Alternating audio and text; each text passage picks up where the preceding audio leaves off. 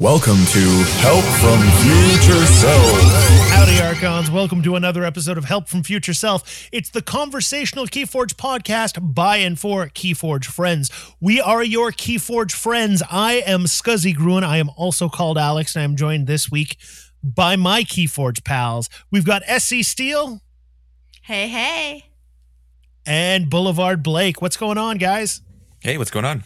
Really excited for us to be back this week. We didn't record last week on our regular recording time because we had pre-recorded the fabulous Key Quiz episodes that we did with our pals over at Call of Discovery.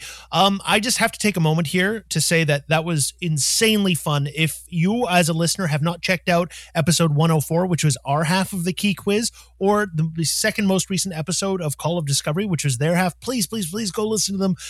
We had such a great time recording them, and I have to give an enormous debt of thanks to Blake because there was a lot of stops and starts in the recording sessions, and when I listened back to the episode, it was extremely smooth. So very strong work on the edit, Blake. Oh, thank you. And we also should maybe bring to our listeners' attention that it actually happened to be by pure coincidence our 2-year anniversary, that episode as well, episode 104, because we've done it for 2 years. We haven't missed a week. And that was the second 52nd week segment of the yearly fun that we have doing this. I absolutely think that this is going to be a regular thing. We of course love Ed and Zach from Call of Discovery, and always excited when we get the opportunity to chat with them. This was your first time actually, getting to be on a podcast with them, wasn't it, Sydney? Absolutely. And it was super exciting to talk with them. I've actually been in their Patreon Discord for a long time. So hearing their voices not be on a podcast was a bit surreal. Yeah. Here's a tip for everybody. Ed's accent, completely fake. He just puts that on for recording. It's true. It's so true. But we're not here to talk about the wonderful fellas from Call of Discovery. In fact, kind of an interesting topic for this week, and one that sort of stemmed out of some internal conversation between the three folks on the podcast today. A little while ago, there was let's call it a slightly contentious conversation on Keyforge Twitter, the wonderful Keyforge Twitter community, about the Crucible Tracker application. Now, for those of you who aren't familiar, the Crucible Tracker is an online extension which gathered information about games as they were happening on the Crucible, with the idea being that folks could install it and then use it to track stats. So, like how games went, what your win-loss percentage was with certain decks, and so on and so forth. Yeah, there's achievements that you could unlock as you were going, which made a more of a gamification of playing online, which a lot of people really enjoyed and gave them an incentive to try like wacky decks and things like that. But the conversation that arose around it was basically about whether or not that tool should be used by players within the community, and people got very worked up about it. I don't want to say that anybody was particularly impolite or anything like that, but it certainly was something that seems like a lot of people had very passionate opinions out. And as we started talking in our sort of internal Help from Future Self chat about it, I think we sort of came to some interesting conclusions about why that is. So that's kind of be the center of our conversation today. We're not strictly going to be talking about the Crucible Tracker, but I think that particular conversation really did lead us to a lot of interesting conclusions about why people are so invested in that particular conversation and why people had such strong opinions about it. Mm-hmm. Yeah, it's really interesting that you have this sort of polarizing thing that exists, and I think that it is unique to an extent because of the game of Keyforge having unique decks. And so people, I think, have connections to their decks in ways that don't exist in other games because, decks can have memories associated to them. You could have got a deck in a specific situation where you got to play and did something cool or had a really fun experience and found that it was powerful or whatnot as a result. And now it's tied to that moment because it is a one-of-a-kind deck. And I think that creates a whole new opportunity to have a connection with something that normally in other card games you would not have. Absolutely. In the same vein as you might have an emotional connection to the deck, there's also the competitive connection, which also is an emotional connection. If I've won a tournament or if I spent a lot of times playing this deck called reps, repetition, if I spent a lot of reps playing my deck, I feel super, super attached to this deck. I know it inside and out. I'm probably really good at variants like adaptive, but I feel very closely tied to my deck that I've spent so much time with. Absolutely. One of the things that I think folks that are perhaps experienced card game players, but who haven't spent a lot of time with Keyforge don't understand is that the feeling of, oh, I customized my deck that you get in other games that you can't do in Keyforge is replaced by a deep attachment to the decks that you like within Keyforge. Obviously, you can't just build the deck you like within Keyforge, although you do have the option to try and find decks that have the cards that you want and sort of go hunting for the kind of combos and other things you're interested in. But oftentimes the decks that I think people are most attached to are the ones that they open up, discover something they love about them, and then those become part of their Keyforge experience. And so the idea of, that information not being sort of, I guess, attached to them or in some way being, I guess, exploited, it felt weird for a lot of folks. And I can certainly understand that because I feel very attached to my decks. And I find the idea of sort of them being reduced to sort of like a data point a little bit weird. Yeah, and it's interesting that there's no way to know like how the data was used. I mean, obviously people have the best intentions when they do things, but when the possibilities exist of it being used in some sort of nefarious way, people's imaginations and the way they feel can really make things, it's just the possibility. And I think we live in an age now that sort of transparency and privacy is becomes less and less in a way because of the fact that we live in such a digital age and social media is such a big thing where there is this sort of you're presented in such a public forum so easily that it must translate to something like our decks in that way. And I think it's that kind of interesting thing that exists within Keyforge, because we need to obviously address other card games that where a lot of it is based on building a deck based on what you've seen is really successful in tournaments. And then you go out, find the cards, buy them, build them, see how it plays, and then you play it. And you just learn how to execute from almost like a what is it, paint by numbers sort of thing. And what's the most efficient way to play that deck. But that is not something that exists in Keyforge. Like the puzzle side of Keyforge, I think, is half the battle of why it's so much fun. And I know Sydney touched on this aspect is you're getting those reps and figuring it out, but it's like that unlocking it and that own level up experience you can't get from a deck unless you're buying obviously a deck that someone else had and you saw them play it and you understand how it works. But that's a whole another bag of tricks. We're talking about your own decks and stuff like that. And I just find it so interesting that there was such a polarized feeling. Like some people were really upset that the Crucible Tracker was not being talked about as the most amazing thing since sliced bread because they've got so much enjoyment out of using it because of the gamification, because they got to look at their stats of how they played a game, or they played a game and wanted to look back and be like, did I actually do the most efficient plays in there? Could I have done something better? Like, I know, Sydney, you've had some experience using it in this way. Oh yeah, that's me in a nutshell. I cannot imagine having become the player I am today without reviewing my own work. If you think about it, there are a lot of skills in life that you get better after watching yourself perform something. Is something like public speaking. You record yourself speaking and then you see mannerisms and things that you do on video that you wouldn't have actually noticed in the moment. And I do the same thing, did the same thing with the Crucible Tracker. I ended up looking at games I played. I played so many different reps, and then I would go back and see what was the most likely mulligan that I would pull, or did I make the right decisions when my hands had these combinations of cards in them? And recently with the KFPL, I actually had a lot of success going over my games that ended up being paired against similar decks that my opponents were playing in the KFPL. So if I knew they had a triad of XYZ and I ended up randomly pairing with someone on TCO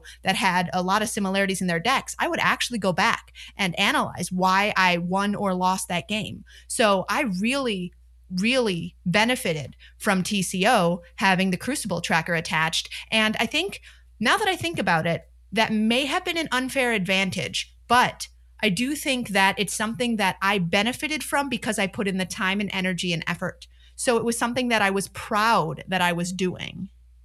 Yeah, and I think in the scenario that you're talking about there, Sydney, it's very clear that the information you were looking at was the information pertaining to your decks and your gameplay. So it's not like, I mean, you could have had the same effect from literally writing down what happened in every game. Obviously, that would have been way more of a pain to do, but in this case, the Crucible tracker was doing that for you. And I don't think anybody could object to that as an unfair advantage. I think that often, if we're talking about sports, players review their own play, right? Like they watch a video replay of what they do to see how they did it. I think you see that oftentimes in lots of high-level games of all kinds, where people reviewing their own play to find out what mistakes they made, to analyze the way they dealt with certain situations, and to try and internalize that for future play. So I don't think there's any issue with that. I'm going to throw something out here. And this is probably coming from me as a fairly non-competitive player in a lot of ways. Like, obviously, it's fun to win. It's never not fun to win. Well, I shouldn't say it's never not fun to win. Sometimes it doesn't feel fun to win in certain circumstances, but you get what I'm getting at, right? Everybody enjoys the feeling of winning, and sometimes if you win a local event or do well in a local event, it feels good. So I'm not going to make the claim that I don't care about winning or losing, because obviously there's been lots of times when I've done well or done poorly, and it affected me emotionally.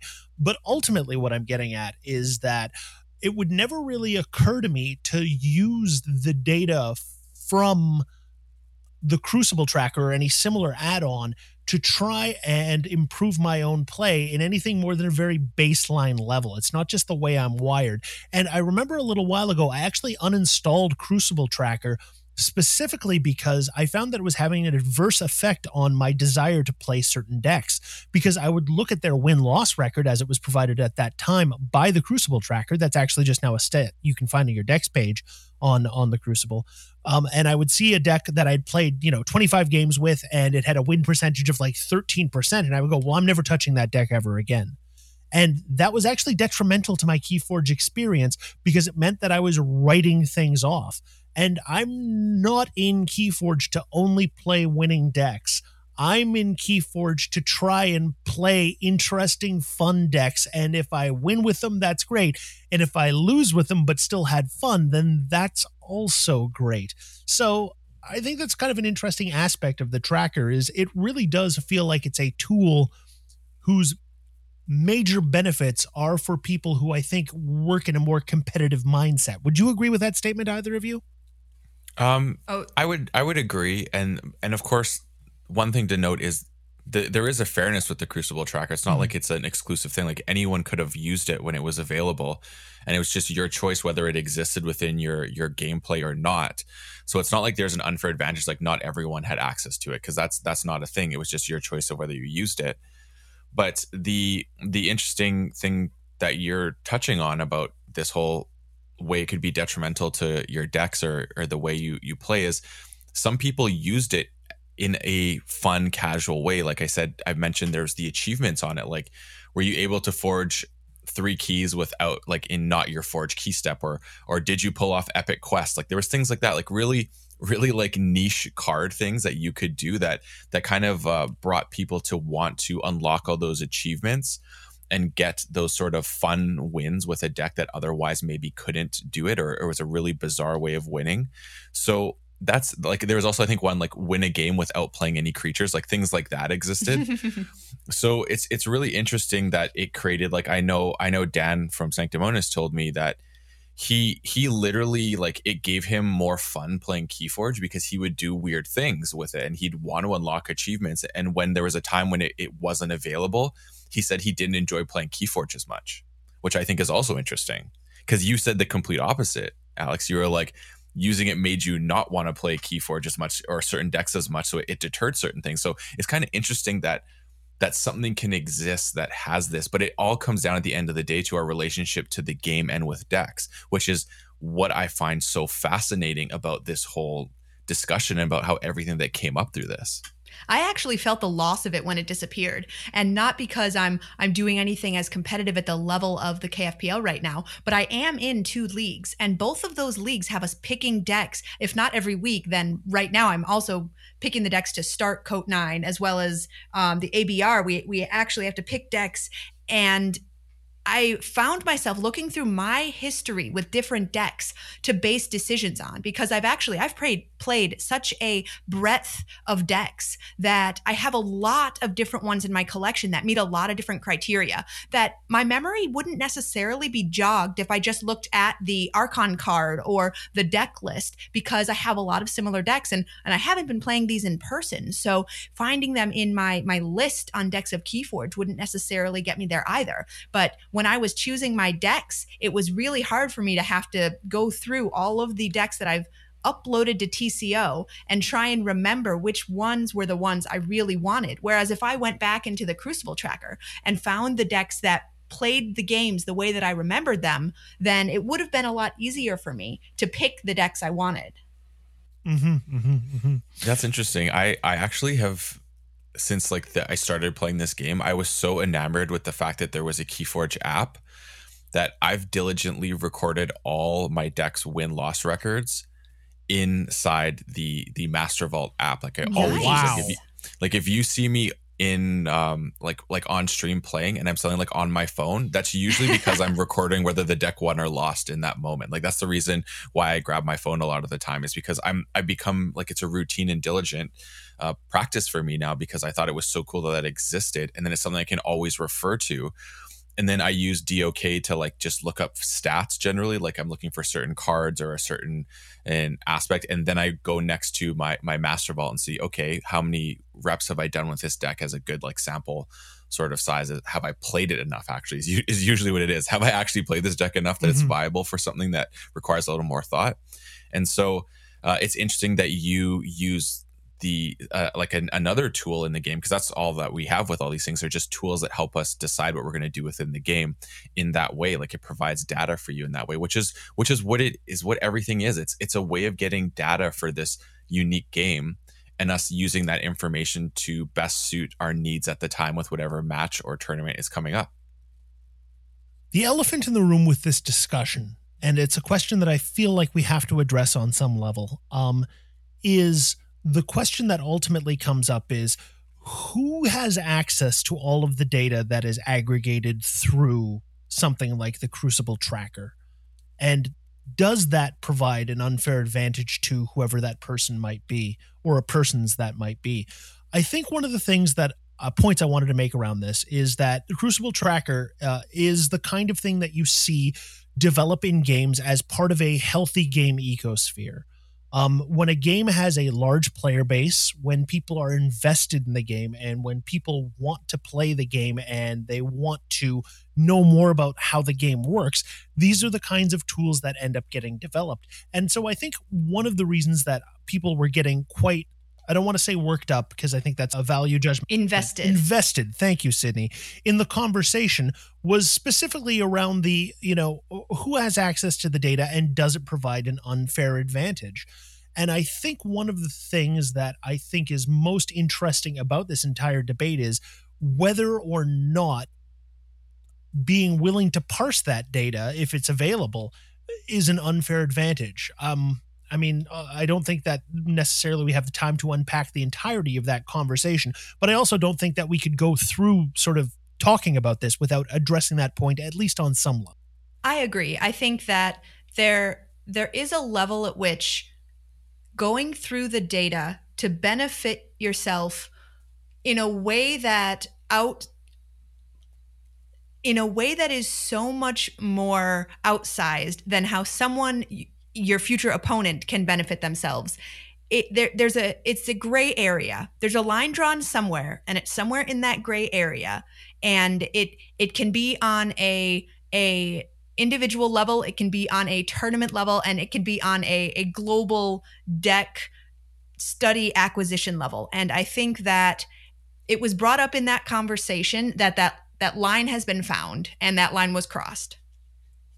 Blake, I'm sort of interested because I know one of the conversations that you and I have had in the past is, you've had a deck that you thought was really hot stuff and you really wanted to play it in a future tournament, but you didn't even want to play it on the Crucible because you were afraid of people getting sort of like insight into that deck before you had the opportunity to break it out at a sort of a high level event.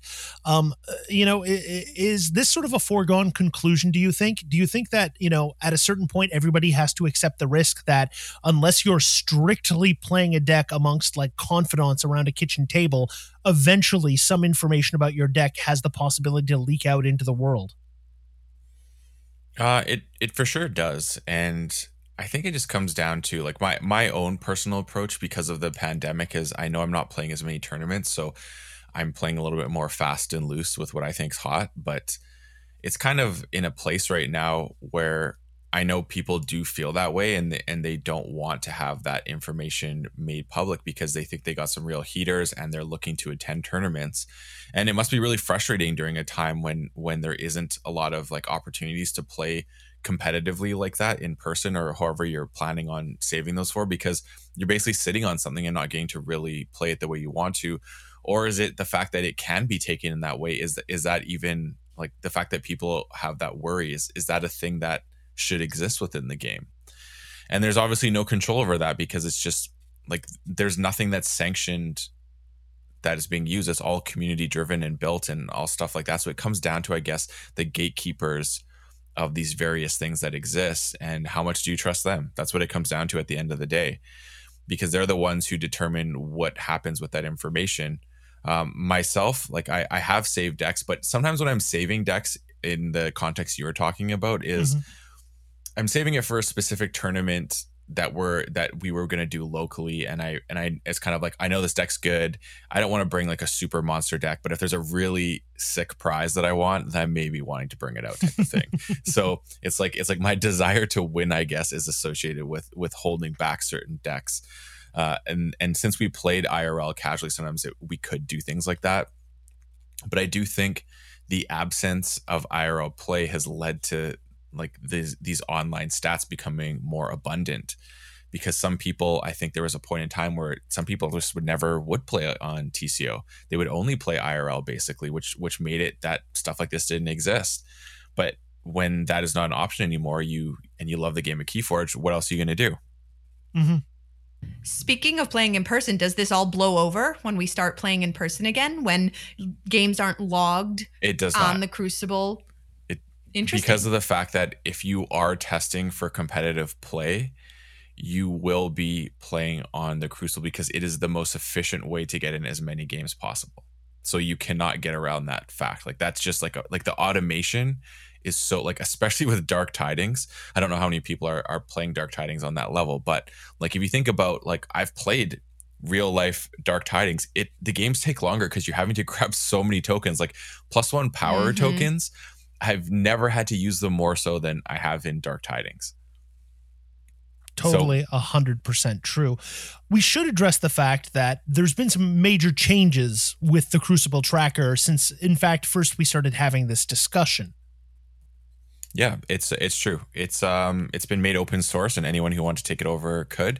And I think there's going to be some changes coming down the road. And I believe the folks at TCO are working on some stuff down the pipe. So hopefully we'll be able to have some access to more information on that and get some people from that side of things over to talk about the new exciting stuff. But from what I understand, it's going to be something that's addressing some of the concerns that people had. And it's not something that you have to use and will be logging anything without your desire to do so. So there is a fun future for this to exist in a way that I think everyone likes. And it's not a bad thing that it existed in the first place, because it provided an opportunity for a lot of people to love Keyforge in a way that they didn't without it.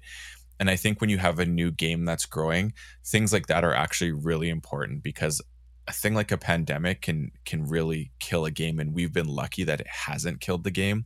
It maybe got stagnant for a moment, but we've been able to have things that create enjoyment and excitement and new life into something that was waning at a time. So we have to be grateful for people going out on a limb and creating things like this anyways, because it's literally the love of people enjoying this game in different varieties that provide the opportunity to have these experiences. And sometimes maybe they're not what everyone wants. Other times maybe they're exactly what everyone wants. And a lot of times it falls in between.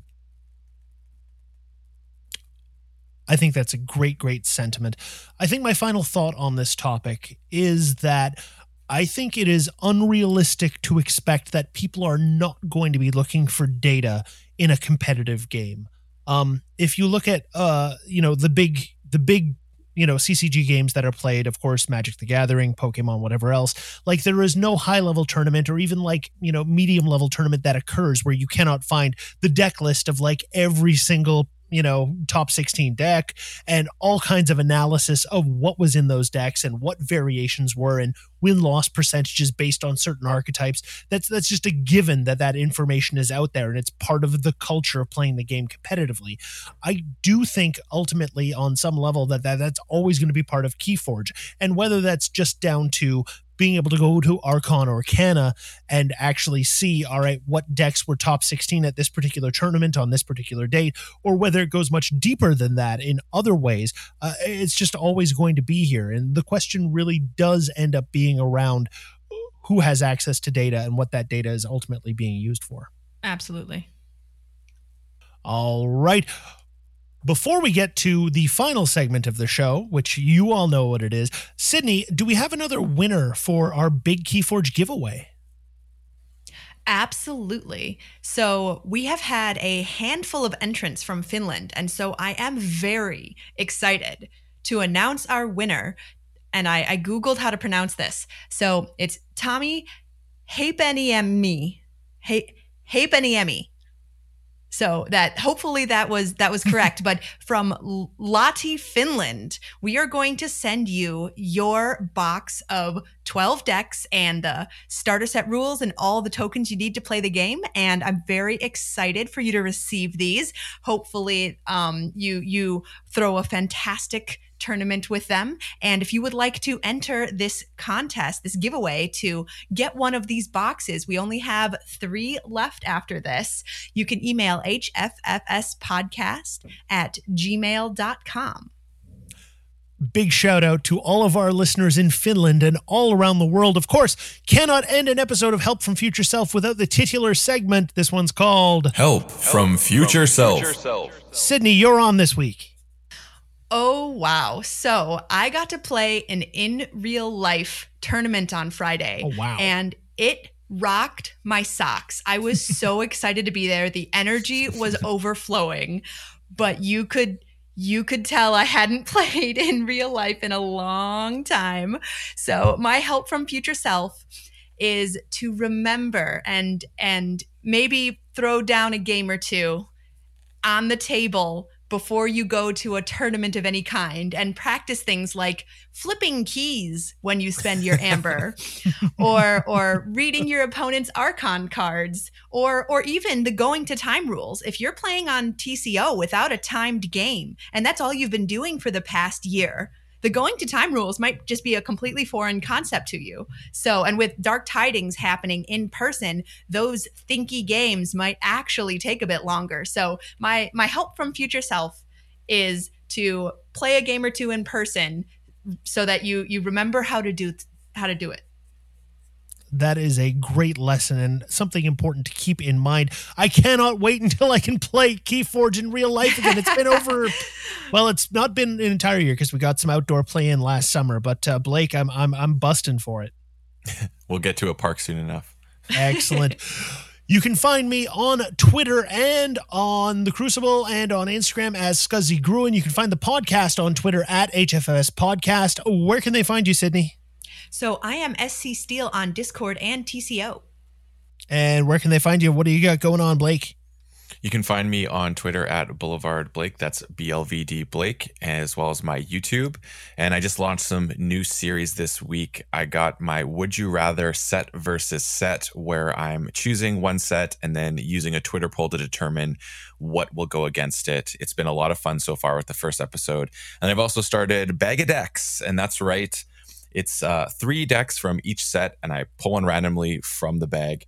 And basically, I'm going to be using it as my deck giveaway means, so you never know what you're going to get. Excellent. This was a really interesting discussion. Super glad that we had it. We'll be back at you again next week with more talk about Keyforge, its community. Until then, stay free.